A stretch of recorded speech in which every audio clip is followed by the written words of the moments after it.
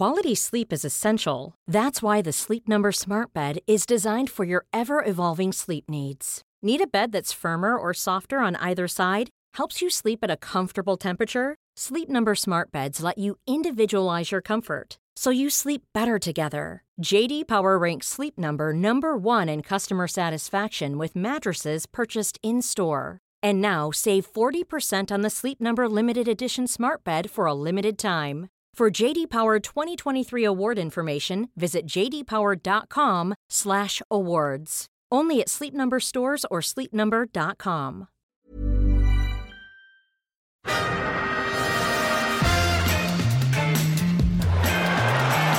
Ahí va a llegar el gol del Arsenal. Özil. Marca Mesut Özil. Disparo de Bellerín. Gol del Arsenal. Marca Bellerín. 5-0.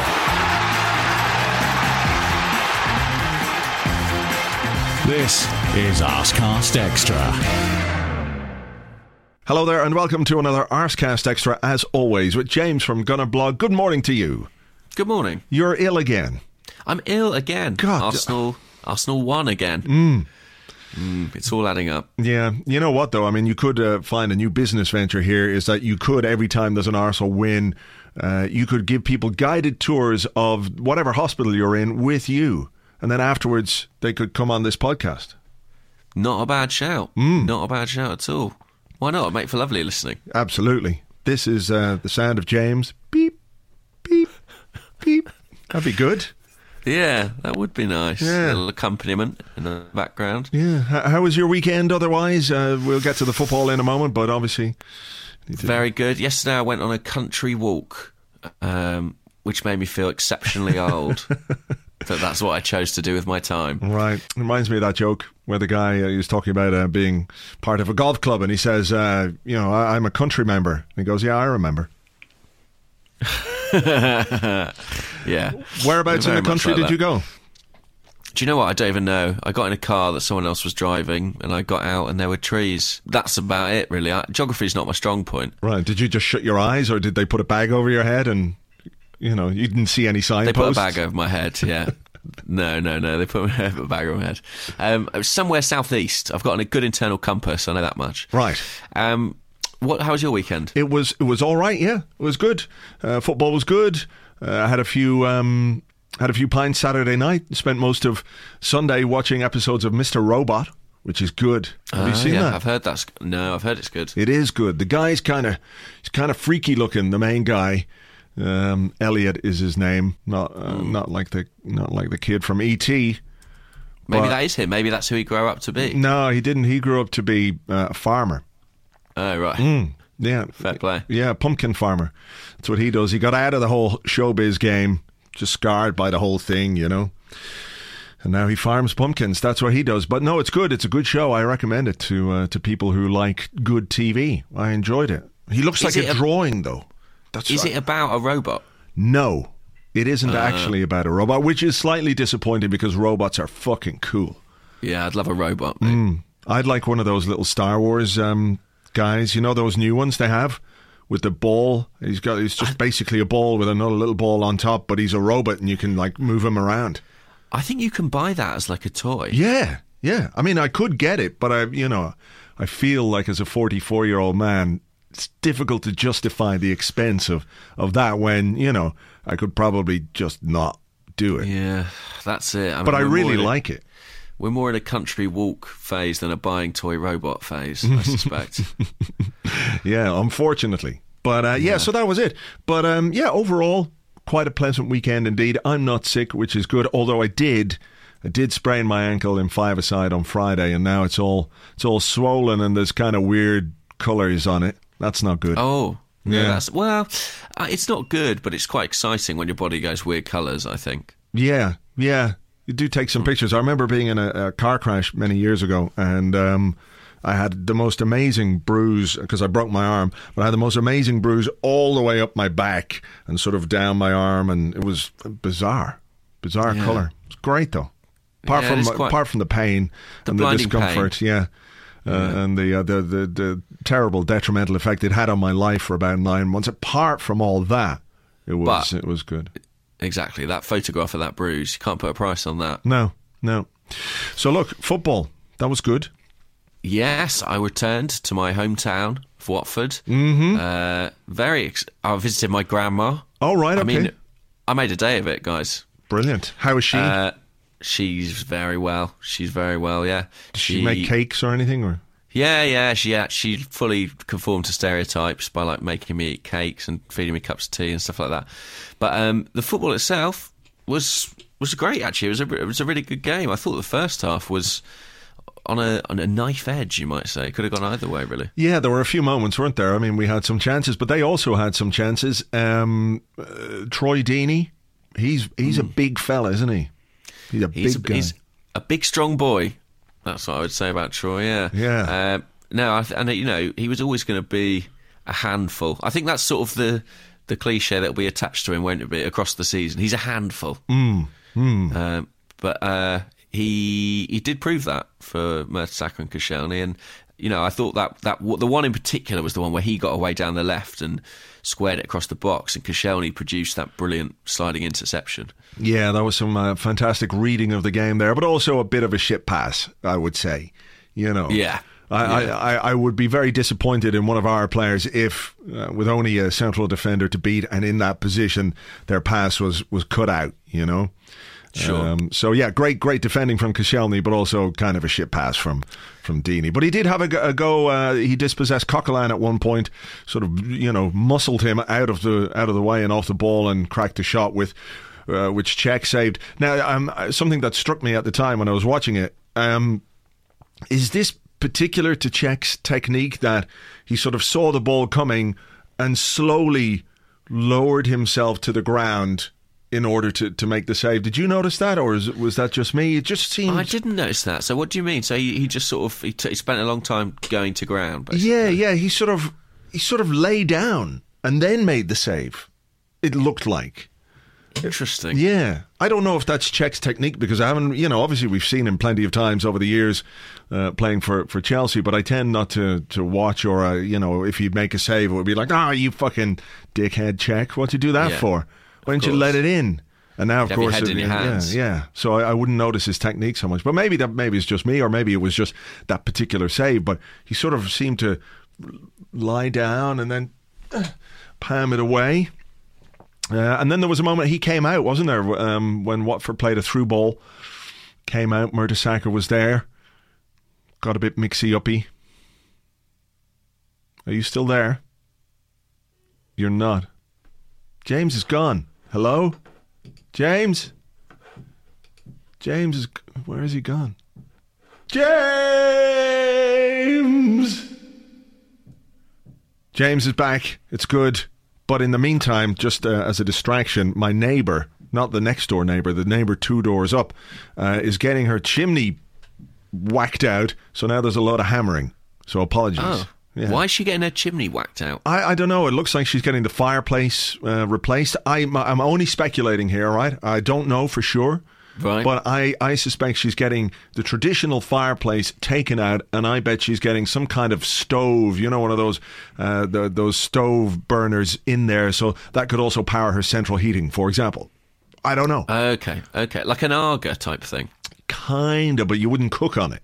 It's just you just close the door and you fuck a load of stuff in it, and it heats up, and you can connect them to your central heating systems and stuff. I know the vibe. So I reckon that is what she's having. Yeah, it's got to be. It's got to be. I mean, she's a smart woman. She knows what she's doing. Yeah, there's a lot of banging though. So apologies. But anyway, as I was saying before, you disappeared somewhere into the internet. It was scary, the void. Yeah, thankfully we got you back. It was a bit like Tron almost. Had to go in there and rescue you in the kind of a neon motorcycle. But anyway, what I was saying was that there was an incident with Cech and Mertesacker. Bit of a mix-up there in the first half. Yeah, with the ball over the top. Yeah. And did it hit his hand? I couldn't really see from my seat. It sort of did, yeah, but it wasn't intentional. It sort of bounced off the top of his hand and hit the top of his shoulder, and then he whacked it away. It was never a handball, though, I don't think. No, I don't think so either. I don't think so either. But they had missed another great chance, didn't they? Aaron Ramsey missed a chance at the back post after Alexis. Another fantastic ball from Alexis to Aaron Ramsey. He'll be fed up. He could have had a couple of assists to his name as well, Alexis, in the last 2 games. But almost immediately, Watford had a brilliant chance up the other end, and the guy just kind of kicked it wide like a donkey. It was Igalo, wasn't it? He went through to the right-hand side of the penalty area. Was that sort of the one where he sort of just toe punted it just directly in front of him rather than towards goal? Yeah. And then he sort of half-heartedly fell over like maybe he'd been fouled. Yeah, and then was like, oh, come on, look, Monreal fouled me here, guys. Yeah, as if that was the reason. A classic attempt to cover a poor shot, a goal. That was a really good chance. So there were a few hairy moments, I thought. And as you say, at the other end, Ramsey replicating his miss against United. So at half-time, Watford will have been very encouraged and pretty delighted. They've, I think they look a decent side. They do, yeah, but, Come on, it's my hometown. I'm trying to be generous. That's why I didn't say anything else. I just went, right. Come on. We all know what's going on. But look, second half. Going to happen, how this one ends. Second half was better. Watford claiming a penalty before we went up the other end and could have had a penalty of our own, and then the goal was scored by Alexis. Where do you stand on the hot debate of the day? In fact, in football these days, it's the one thing that everyone's talking about. Is it Capoue or Capoue? I mean, apparently it's Capoue. That's unfortunate. It is unfortunate. Like if your name was Trevor Plop, that would also be unfortunate. I suppose. I mean, there have been players called Dudu, players called Kaka. Yeah. There's some unfortunate names out there. We all look back fondly at former Newcastle United winger Brian Penis. And, Bob BM. Exactly. But the very grown-up part of the podcast. Yeah. But I think it is Capoue. If I was him, I'd be like, this is a chance. When I came to England, I would have thought this is a chance to reinvent myself. Stick an accent on there. Yeah. Yeah. Make it Capoue. Yeah, it sounds more, it gives it that continental flair. Capoue. He was linked with Arsenal endlessly. Do you remember that? I do. Once upon a dream. I think he was at Toulouse at the time.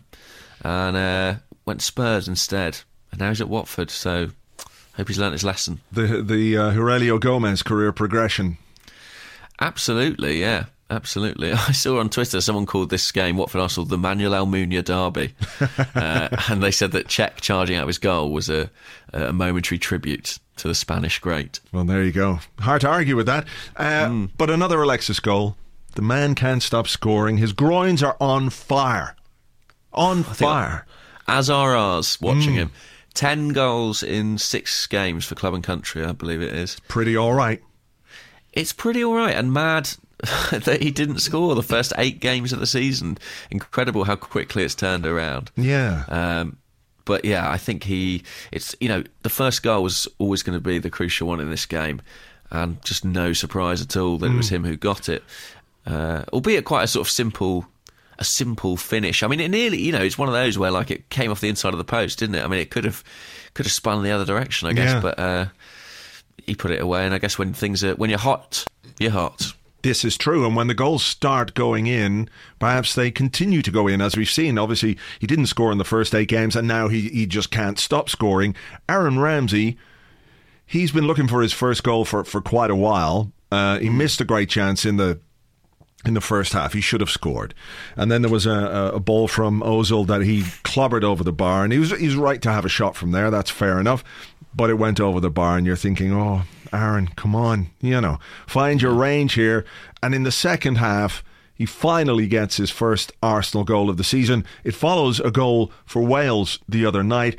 Could we be looking at something similar happen to Aaron Ramsey? It's not impossible that once he's got that first goal, and clearly, there's a bit of pressure when you haven't scored for a while, when you've missed a few chances that you should have scored, and you should have scored, you begin to feel a little bit of weight of pressure. And even the kind of, I won't say fortunate way that the goal went in, his finish wasn't exactly stellar, but it went in, and sometimes that's what you need just to get things going. Maybe, yeah. And I think what you'd have to say about Ramsey is that even when he hasn't been scoring goals, he's continued to get in good positions. He's somebody who never hides out there on a football pitch. And that's always been true of him for years and years, even when things were going pretty badly for him and he was a bit of a subject of ire for the Arsenal fans. So I think it's encouraging that he got off the mark in scrappy fashion, I would agree. Not necessarily the kind of spectacular goal we're used to seeing from him. But hopefully he can continue to do that. I was actually really impressed with Ramsey. I was surprised because on my Twitter feed and in the feedback that I had, a lot of fans were frustrated by his performance. They said they felt he made a lot of errors, misplaced passes, missed shots, things like that. But I was really impressed by the way he played from that right-hand side and managed to get involved in the game. His movement was excellent. He kept dragging the fullback inside to create space for Bellerin on the overlap. And generally, I thought he was involved in most good things that we did. So, if he can, was that your reading of it? Or? Yeah, look, people forget, or it's easy to remember the things that he didn't do well, like the missed chance, and you're thinking, oh my God, you've got to do better from there. And I think he'd be the first to accept that he should do better there. But I thought he really was involved in most of the good stuff we did, like you said. There was that great cross for Theo Walcott really early in the game that I thought Walcott should have scored from. He put it right on his head. There was one where he banged out a pass way over to the left-hand side. From the right-hand side of the pitch, he smashed a pass over to Monreal, I think. And then all of a sudden, he's the one getting on the end of it in the inside left position to have a shot. I don't think the shot was particularly great, but, there's a lot to be said for a guy that will not hide on a football pitch. He just won't do it. He'll keep plugging away and he'll keep trying. And I think because he's a guy who tries to make things happen very often, that's reflected in some of his stats. But, at the same time, 52 passes out of 60. So an 87% pass completion rate, It's not like he was giving it away all over the place. Where I would say perhaps is that maybe his desire to get involved just affects the balance a little bit, that he does find himself central at times when we could maybe do with him on the right-hand side. But it's not down to lack of effort or lack of hard work, because he is an extremely hard-working player. And I thought he was quite good. And it was interesting that Match of the Day did a little bit on him after the game to highlight the effect that he had on the way Arsenal played on the day. So, did they? I didn't see that. Actually. Kevin Kilban did a little thing about Ramsey, and look at how good he was, and look at the way that he impacted Arsenal's attack. So there you go. Yeah. There you go, indeed. Second goal then for Olivier Giroud, coming off the bench, scoring with his right foot, making it 4 Premier League goals this season to Theo Walcott's 2 Premier League goals this season. Firstly, what did you make of Walcott? Quieter performance, obviously, than the one against Manchester United. It was. I think that was sort of a function of the fact that the team didn't really click as you might expect in that first half. The chances that came to him were ones like that Ramsey header, that header from that Ramsey cross, which you wouldn't necessarily say his strong point. I think there were 2 occasions in the first half where he mistimed his run and was called offside, when if he'd held back a bit more, he probably would have been in on goal. So that will frustrate him, because, those are the opportunities on which he thrives. But, it wasn't really his day. He wasn't really in the game, I'd say, in any real sense. So Olivier Giroud went through quite a strenuous warm-up at half-time, and it wasn't a big surprise to see him come on. I guess that is the advantage of having 2 strikers with very different qualities, that you can change them around and reap the benefits of it. Giroud's now got more Premier League goals than he does Premier League starts. Well, there you go. Proving himself to be a great option from the bench as a plan B, I guess, but also proving, I think, that he's a better player than a lot of people give him credit for. Walcott, I thought, was really there for him to build on that Manchester United performance. Right. It was one of those games where some of the doubts that might have been allayed by the performances in recent weeks, which have been really excellent, you just kind of, they're there in the back of your mind that this solution, such as it is, we're yet to know if it's going to be a properly long-term one. You know, he made one pass in the second half, Theo Walcott. In the entire game, he made 8 passes. Now, I know that it's a different kind of game, and he's not as involved in certain games. But I think, you know, after what he did against Manchester United, and after the way that he dropped deep, and after the way that he linked up play, and he was strong against centre halves at Manchester United and against Leicester, you know, it was one of those games that passed him by. And that's why I still remain a little bit cautious about him as the long-term solution as our central striker. I think that's reasonable. I think you'd have to say that, you know, the same levels of energy and work rate that were present against United weren't obviously evident in what he did at Watford. And I guess that's the frustration, that even though it's understandable sometimes that he won't be involved in the game, or, you know, he won't necessarily get the service he craves, but he should still be able to do that closing down, that hard work, that chasing back, and that wasn't clearly there. So it'll be very interesting to see. Yeah, I mean, Giroud, you know, he did everything that the manager would ask. He came on, he offered a focal point, he scored a goal. He'll probably feel that he's in with a chance of starting in the next couple of games. So it'll be interesting to see how that one plays out. Yeah, we might touch on the Bayern game then in the questions, because I'm sure there'll be stuff in the questions. Anything else that sticks out from the weekend for you? From Arsenal, or aside from Arsenal? Anything you like. Your walk in the country, whatever. I mean, I'm enjoying the sheer speed of Tim Sherwood's downfall, as you can imagine. I'd describe it as a plummet, really. If you think from back in the last season, he sort of, you know, saved Aston Villa from relegation and reached an FA Cup final. It's been quite the dramatic turnaround since then. Where are they at the moment? Second from bottom, I believe. Right. 4 points off Bournemouth and safety. Right.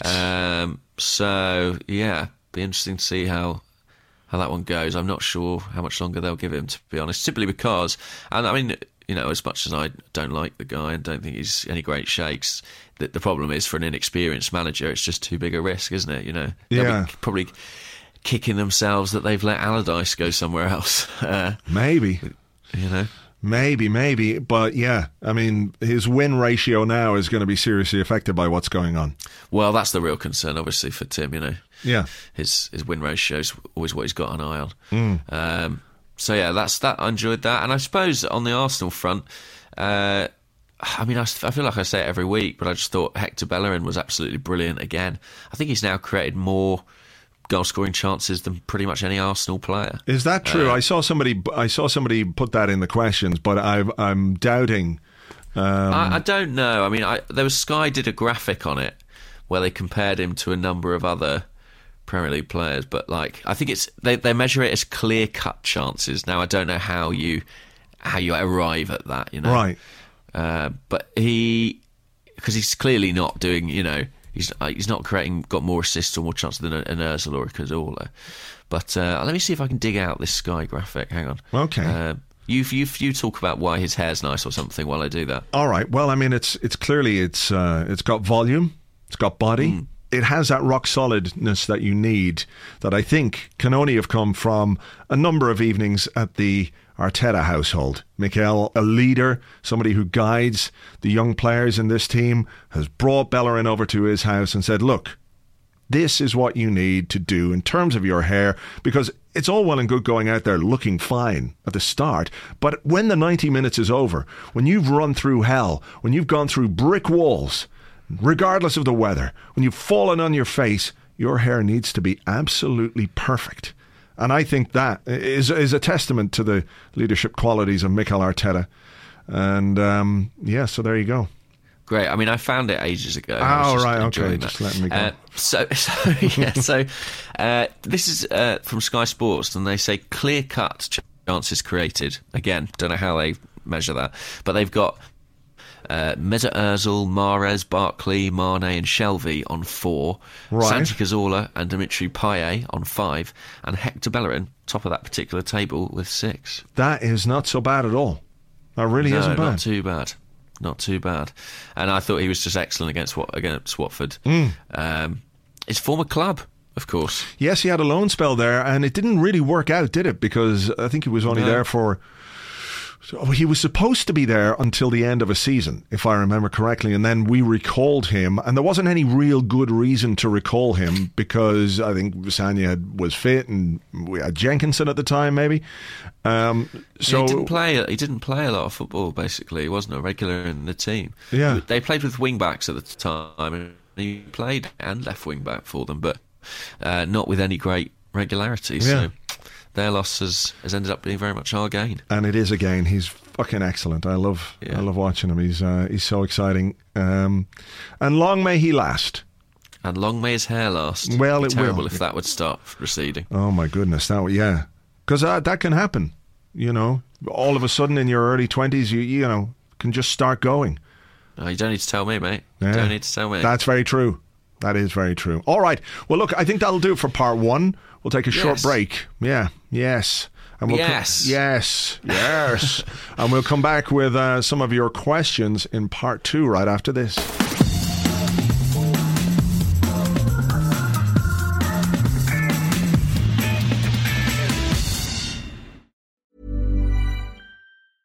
A lot can happen in 3 years, like a chatbot may be your new best friend. But what won't change? Needing health insurance. United Healthcare Tri-Term Medical Plans, underwritten by Golden Rule Insurance Company, offer flexible, budget-friendly coverage that lasts nearly 3 years in some states. Learn more at uh1.com. Hey there, it's Michelle Norris. I'm host of a podcast called Your Mama's Kitchen. When I travel, I'm usually looking for a way to find a taste of home when I'm not at home. And one of the things I love to do when I am at home is entertain. And Airbnb allows me to do that. When I was in California recently, I rented a house that had a great kitchen. And when we were sitting around the table, we're all thinking, we're in someone else's house. Someone could be in all of our homes as well. If you have a home, but you're not always at home, you have an Airbnb.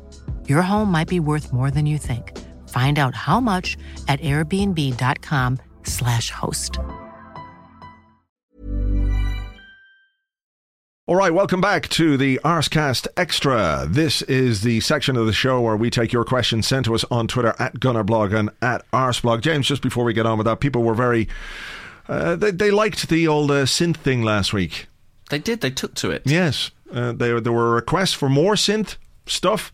I'm not sure if we can do that, but we had an email from a W. Farrell who wanted to know if we could add some more cowbell to the podcast. Oh, we might be able to rustle something up. Yeah, we might. We'll just see if we can... Hang on. There we go. There you go. There's some more cowbell. More cowbell. More cowbell, just what we need. All right, we're going to do questions, and I'm going to let you go first. What a guy. I am. What a guy. Okay, let's start with the big one. This is Magnus Holmberg, at Magnus_Holmberg. He says, should anyone be rested for Bayern, or should we play our best 11 no matter what? Well, okay, that's a good question, because...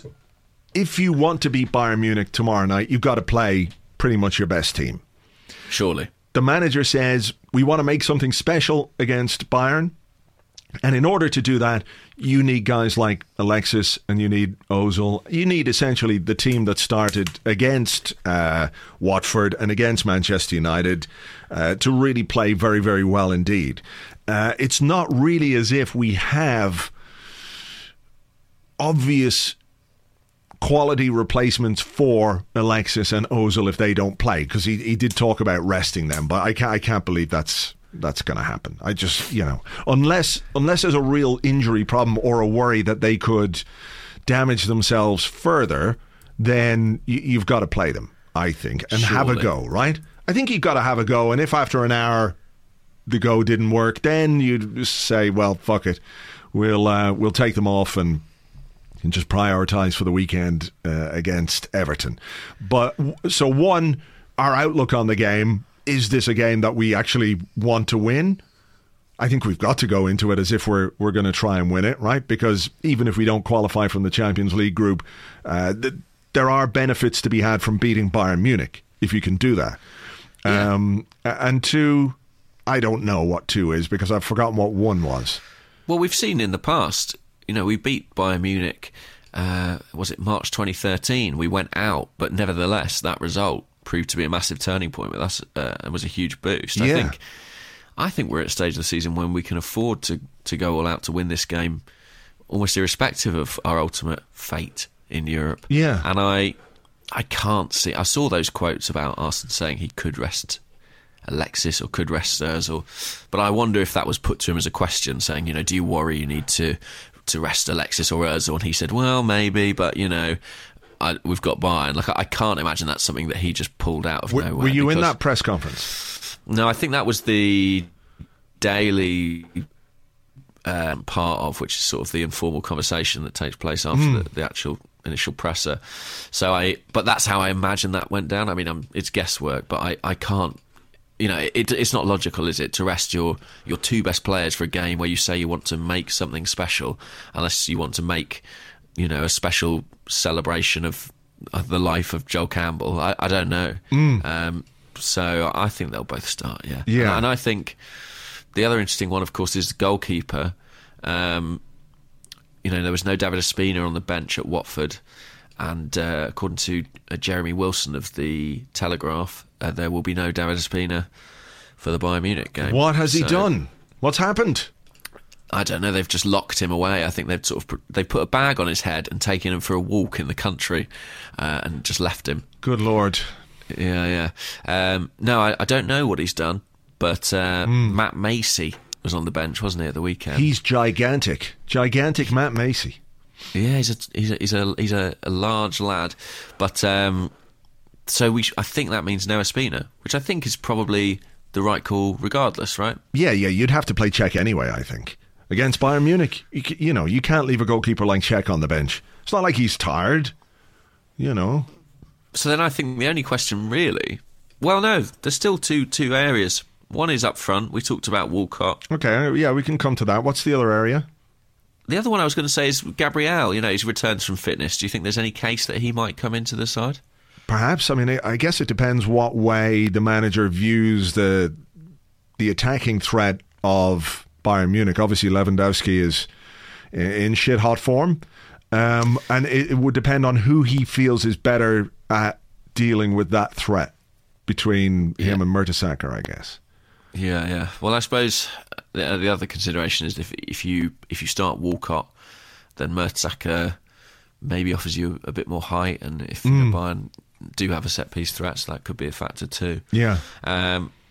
So I don't know. Yeah, but, I mean, Lewandowski's not a guy who's like super pacey, so that's not his threat. Obviously, his movement and his ability to get in dangerous positions is where he's really strong. So maybe a Mertesacker would be better off in that sense because his reading of the game and his positioning and his organisational skills might be a little bit ahead of Gabriel at this moment in time. Yeah, that would be my hunch, would be that he'd go for Mertesacker. Yeah. All right, well, look, this is a couple that are tied in a little bit together. So this one comes from Steady, I_am steady, and he says, considering that 3 of Giroud's 4 goals have come from off the bench, does that confirm his role as super sub? While Peter Ferguson, at Peter Ferguson 5, wants to know, is it a stroke of genius from Arsene Wenger to take Giroud out of the firing line for a few games? Who starts on Tuesday? He says, Theo for me. Theo for him. I think Theo for me as well, just because although it didn't work particularly well in that first hour against Watford, there have been so many encouraging signs, and I think we've seen Giroud play against Bayern Munich before, and I might be wrong, but I don't remember it particularly well. Apart from the goal that he scored in Munich after 2 minutes. Away from home, which set us on the way to that win. So apart from that, he's got no pedigree whatsoever against Bayern Munich. So carry on. The thing. I can't now, can I? How can I possibly? But no, that's true. That was the 2-0, right? Koscielny scored the other one, I think. But so yeah, well, that's thrown me. I mean, the reason I was going to say Walcott is just because I think the threat he poses is so unique. That speed is such a powerful and particular weapon that I feel like it could undo a side like Bayern who might not be accustomed to coming up against that sort of striker all too often. But Giroud, Giroud is an alternative. I mean, I think I would stick with Walcott just based on the form of the last few games. I think I'd have to look at the Watford one as sort of, a downturn in performances, but probably not enough for me to change it. But Giroud, he did, as I said in the first part, he did everything that you would want coming on against Watford. He held the ball up and he scored his goal. So I think he'd have a right to feel a little aggrieved to be left out, but it just seems that Wenger prefers Theo at present. Yeah. What's your... Not so much what Arsene thinks, what do you think? I think probably if you want to replicate the performance of Manchester United, you need to use Walcott. Yeah, that's the thing. And it feels like if we are going to get a result in this game, we're going to have to do something like that. We're going to have to start really strongly, put them on the back foot if we can, because they will kill you with possession like a Guardiola team does, bore you into submission basically by just keeping the ball. So I think we need to put them on the back foot, and the best way of doing that is by having that pace. Because when they do have the ball, and if we can get it back off them and break quickly, then we can use the space in behind. And Walcott is obviously a better option at doing that. So I think that's probably what he'll do. I can't believe, unless there's some serious medical reason not to use Alexis or Ozil, I can't believe that he won't select the both of them either. I'd be surprised if we saw any changes at all to the team that beat Watford, other than for perhaps fatigue or a player close to that red zone. And again, that's information that we don't always have. So what often looks like a selection choice is one that's perhaps been forced on the manager to a certain extent. So we'll have to wait and see. But I think we give it a bash with Walcott up front, see how it goes, and then if it doesn't work, at least you've got a guy coming off the bench who's got actually a bit of a track record now in scoring goals from the bench, who will feel confident, confident that he can come on and score a goal, and B, that he's still got a point to prove, because after scoring from the bench, he's not being given a start, so he's going to have to keep going and keep working to try and get his place back. So yeah, for me, Walcott starts, and then we play it by ear and see how it's going and make the changes. It's interesting because he kind of has been an automatic choice for the best part of 2 years, really, Olivier Giroud. So, as we said before, this is a new challenge for him, and if it lights a fire under him and motivates him, then maybe that is a bit of a masterstroke. He certainly seems to be doing a good job as a kind of super sub at present. Yeah. Should we have another question? Yes, please. Okay, this one, a bit of a left field turn here. This is from Alexander Palo, at Alexander Palo, and he asks, Yaya Sanogo, what is happening with him over at Ajax? Good question. I don't know. He doesn't seem to be involved at all, does he? I have a vague idea, and I don't know if you saw, there was a story in the last couple of days in the Dutch media that he may be sent back. Oh, really? Yeah. He's played 47 minutes of first-team football so far for the Ajax senior team. He's been involved with their youth team as well, young Ajax, their sort of B team, as it were. Yeah. There was that strange story about, was it Ronald de Boer saying, very critical of him? Yeah. He said he had no quality, something like that. Yeah. And he's really not made any impact at all out there. So the talk is now that Ajax are looking to sign a new striker and may look to see if they can, return him in January. Yeah. It's a weird situation. Shame, really. Yeah, because it looked like a good opportunity, didn't it, for him to be involved with a team that obviously would play decent football. We know all about the way Ajax are set up. He's got Dennis Bergkamp there as part of the coaching staff. But clearly, if you're not getting even on the bench regularly, and he's not, his last appearance was on the 12th of September, and he got 12 minutes at the end of a game that Ajax drew 2-2 with FC Twente. So, yeah, I don't know. Can we draw any conclusion from it? I mean, how does it work then? If they don't perceive him to have any of the requisite quality to play for them on a semi-regular basis, yeah, what do we draw from that? I don't know. I don't understand, because obviously Arsene Wenger saw something in him. Well, the France international setup, he's been involved at every level, I think, from under 16 to under 21. So, it's simply not the case that there's... Is there a fitness problem? Well, there was some talking, I think, in the Dutch press about attitude, maybe. Oh, really? Yeah. I mean, fitness obviously has been a huge issue for him, but over the last few years. But he seems to be relatively fit this season. He just is not involved. It is disappointing because, I mean, everyone scores goals in Holland, right? I thought he was going to score about 50 this year. That's how it works. That's Rio true. Miyachi was good in Holland. Yeah. But Yaya struggling. And I mean, he's 22 now. I think, it's clear Arsene Wenger really believes in him, but it seems a long time ago, certainly, that he was picked to start a game against Bayern Munich. Yeah. Remember that? That was fucking bananas when you think about it. But I mean, I don't think that was entirely down to Arsene Wenger saying, "Well, he is the right man to start for us." It came off the back of some. I think it was more to do with Giroud's, some of his antics and shenanigans. Exactly. So there you go. Okay, well, there's a good question, and the answer is we don't really know. So. We don't really know. Maybe he'll be back in January, though, so keep your eyes peeled. Yes. Okay, this is one from Sandeep. And he wants to know, if I can just find this here. It seems to be gone now. Okay. A magic question. Yeah, a magic question. Okay, yeah, here it is. Alan Pardew complained that Coquelin should have been sent off for us for multiple fouls. Bookable offences. But then this weekend, he said the ref should have been more lenient to Gale, who was sent off. He says, does this make Pardew a hypocritical tool? I think it's only the latest in a long line of things that probably make that the case. I think I've always felt the greatest hypocritical thing about Pardew was he was always banging the drum for English teams, wasn't I thought you were going to say banging something else entirely there. Well, no, I wouldn't dare. On a recorded show? Come on. Yeah, we better not. But banging the drum. For he went up against Arsene Wenger, didn't he? Claiming that he was so proud of his English 11 or whatever it was at West Ham, and then he went to Newcastle and imported an entire team from France, and is continuing down a sort of not too dissimilar path at Crystal Palace. So that always massively irritated me about Pardew. I think that he's obviously a bit of a risible character. I actually think that he's actually quite a good manager.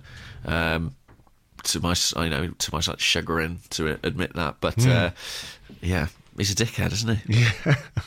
Yeah, but I think it comes back to that issue. Obviously, managers, when they're dealing with incidents, they're going to be on the side that they want to be on. That's true as well. So it suited Pardew to make that point about Coquelin being sent off or his supposed second yellow card, and obviously it suits him not to have his own player sent off, because all he's doing is just trying to get in the mind of a referee ahead of the next game.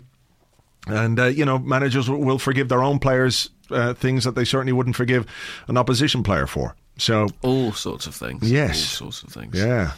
And, our own manager's been guilty of that in the past. I think it's just the nature of the game, isn't it? People are always trying to influence and control as much as they can. Yeah, for sure. All right. Have you got one? Probably. All right. I probably do. Let's have a look.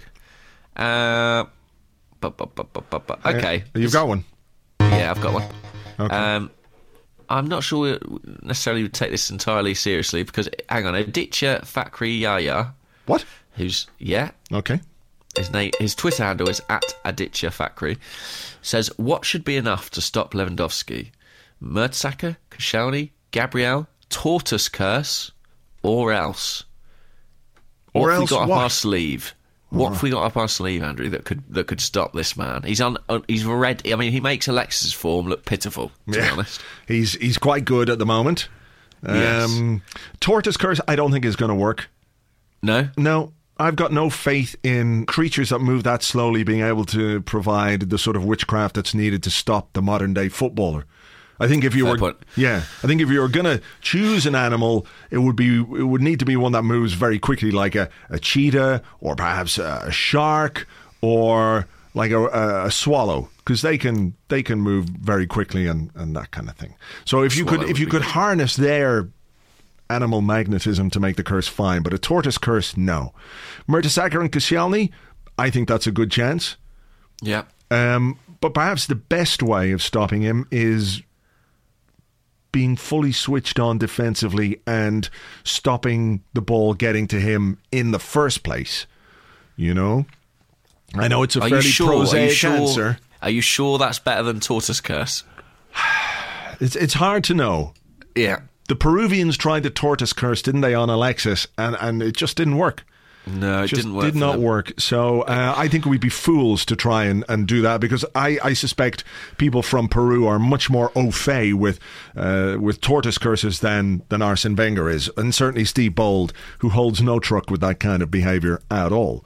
So I think Mertesacker and Koscielny as a partnership will do well, hopefully, against him, but also let's stop the ball getting to him in the first place. So that means the midfield, Coquelin, Ramsey, Cazorla, Ozil, Alexis, even being really, really switched on and stopping them getting into dangerous positions. That is interesting. I'm going to go with the tortoise curse. Fair enough. And basically any kind of voodoo. I'm going to be trying to get into voodoo in quite a big way in the next few days. Are you working the game? Yeah. So you could make a little voodoo doll, sit there sticking pins in it in the press box. I know you're not supposed to stand up and cheer, but there's nothing to be said.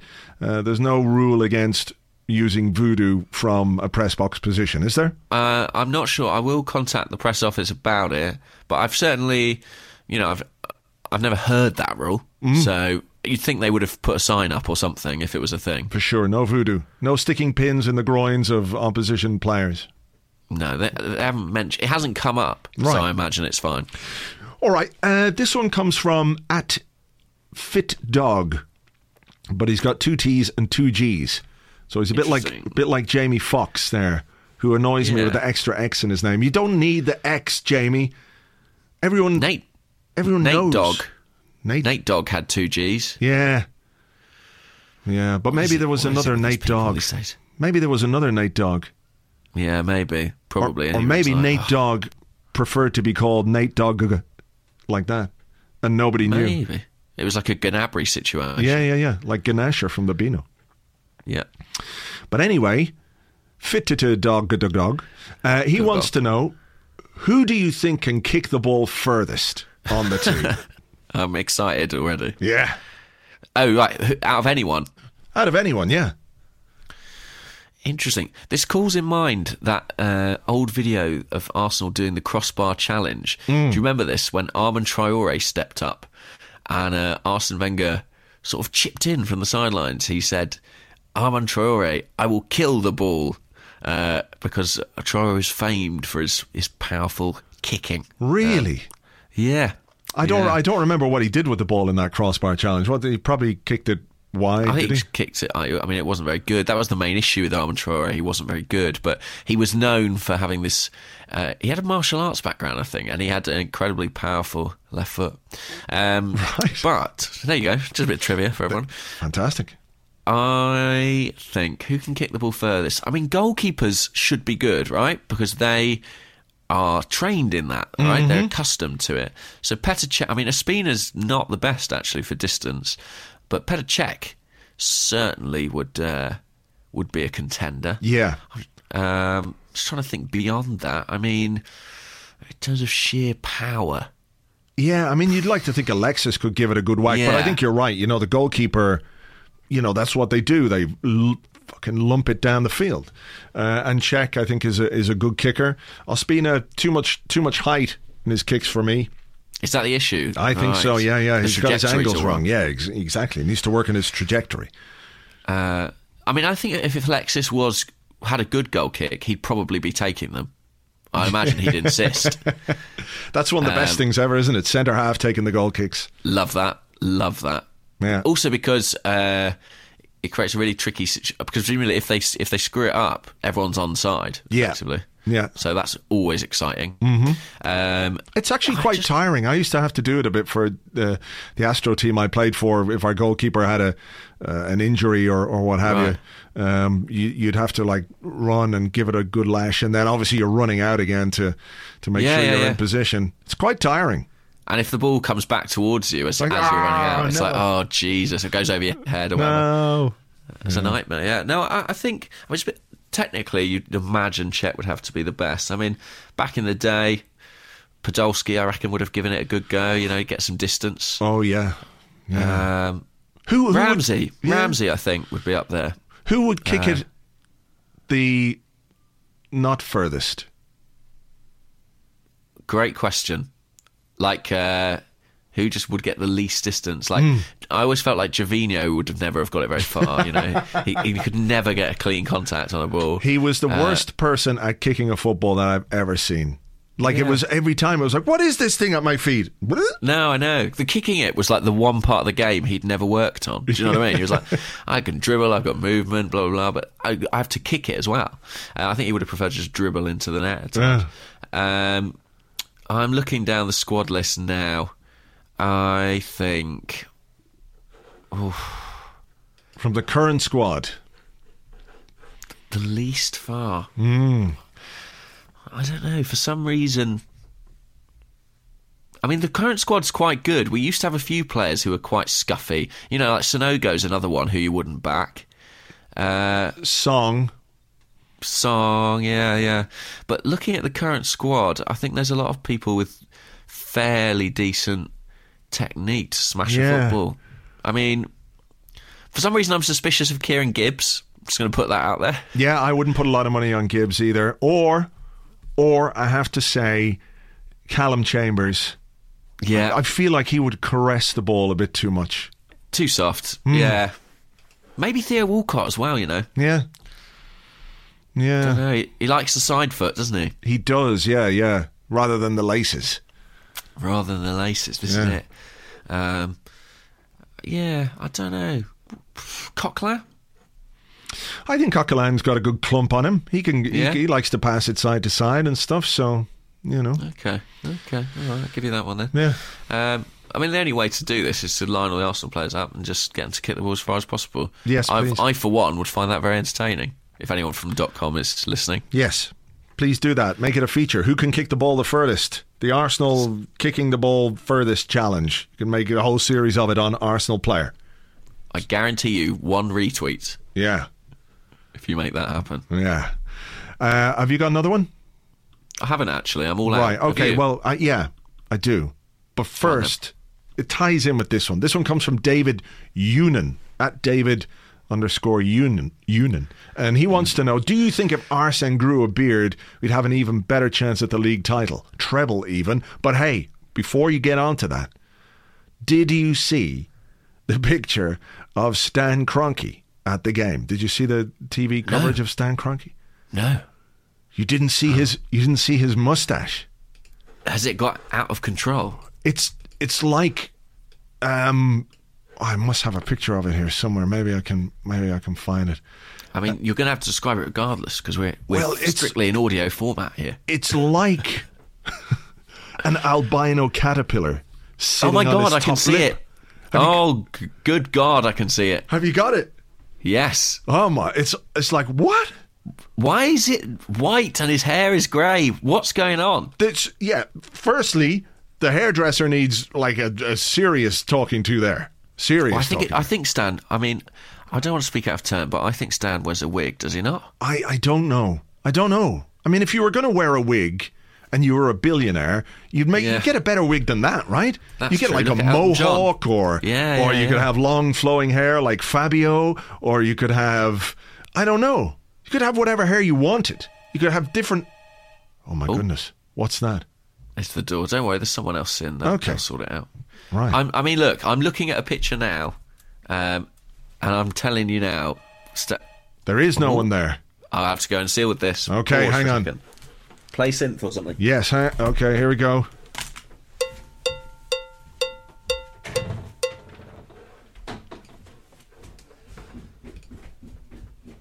gone. I better play synth here.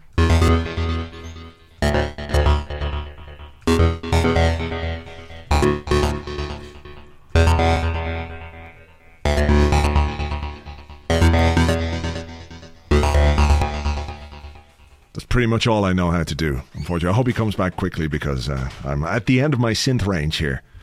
I can go up a key, I guess. It's not happening, is it? Hello? Hello. Oh, you're back. That's I'm good. back. I just wowed the world with some amazing synth soloing. I mean, I can absolutely believe it. Now, listen, this is rubbish for everyone else on the podcast, but I've just emailed you something. Right. It's a picture of Stan Kroenke. Look at that and tell me that that man's hair is real. I refuse to believe it. Now, that looks wiggish. Yeah, come on. Surely. Or sure, now, but it's dyed, but now it's grey. Wouldn't he just have... I don't understand. But the moustache there is grey. Let's face it. The moustache is great, yeah. The moustache used to be great, but based on what I'm seeing from Watford, it's gone fully white. Yeah, but not white, kind of almost like a yellow. It looks like he's been it's creamy. A creamy moustache. Stan Kroenke's creamy moustache. It's just not on. I don't think it's acceptable for the owner of Arsenal Football Club to have a creamy moustache. Hulk Hogan used to have a creamy moustache, didn't he? He did, and it looked like it would be quite oily in texture. Yeah. It's that sort of shade. If anyone's wondering. Yeah. I mean, we'll put a link to it somewhere. The world needs to see this. It's quite extraordinary. Yeah, I think I can actually add some rich content to the podcast. If you're listening to it via Acast, I can add a picture of it. I'll try and do that. But yeah, I mean, it's... I don't know. Someone needs to have a word. Yeah, I mean, I'd say that's my major issue with his ownership of the club. Do you know what? You know what they should do? They should tie the whole thing in together. The kicking the ball longest competition, and whoever wins that is allowed shave off Stan Kroenke's creamy moustache. What a prize. What a prize. It really is. Forget the Champions League. Yeah. That's what we're really playing for this season. Yeah, it really is. Okay, so look, just very quickly then, back to David's question. Would we stand a better chance of winning the league if Arsene Wenger grew a beard? Yes. Right. I disagree. But there's no evidence that he can. There's no evidence that he can. No, he's always been perfectly clean shaven throughout. I've never seen him with a hint of stubble. It's weird, isn't it? Like everybody's got their days where they have a bit of stubble, but Arsene must just get up every morning, have a shave. I can imagine him with a beard, a little Jeremy Corbyn beard or something. I can imagine it. I can see it. Yeah.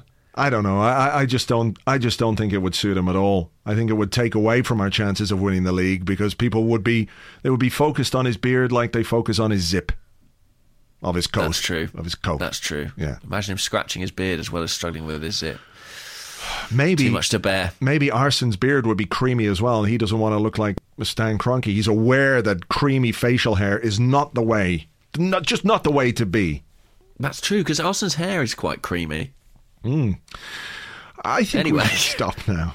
Let's go now. Let's go, and let's keep fingers crossed for tomorrow night against Bayern Munich. We'll review that and look ahead to Everton on the Arsecast this Friday, and James and I will be back next Monday with another Arsecast Extra with as much cowbell as you might like. As much cowbell as you can shake a cowbell at.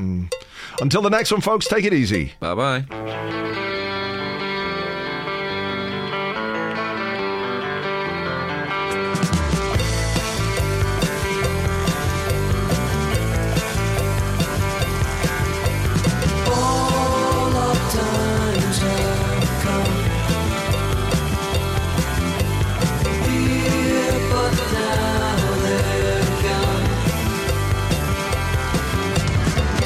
Don't fear the reaper, nor do the wind, the sun, or the rain. We can be like they are. Come on, baby, don't fear the reaper. Baby, take my hand, don't fear the reaper. We'll be able to fly, don't fear the reaper. Baby, I'm your man.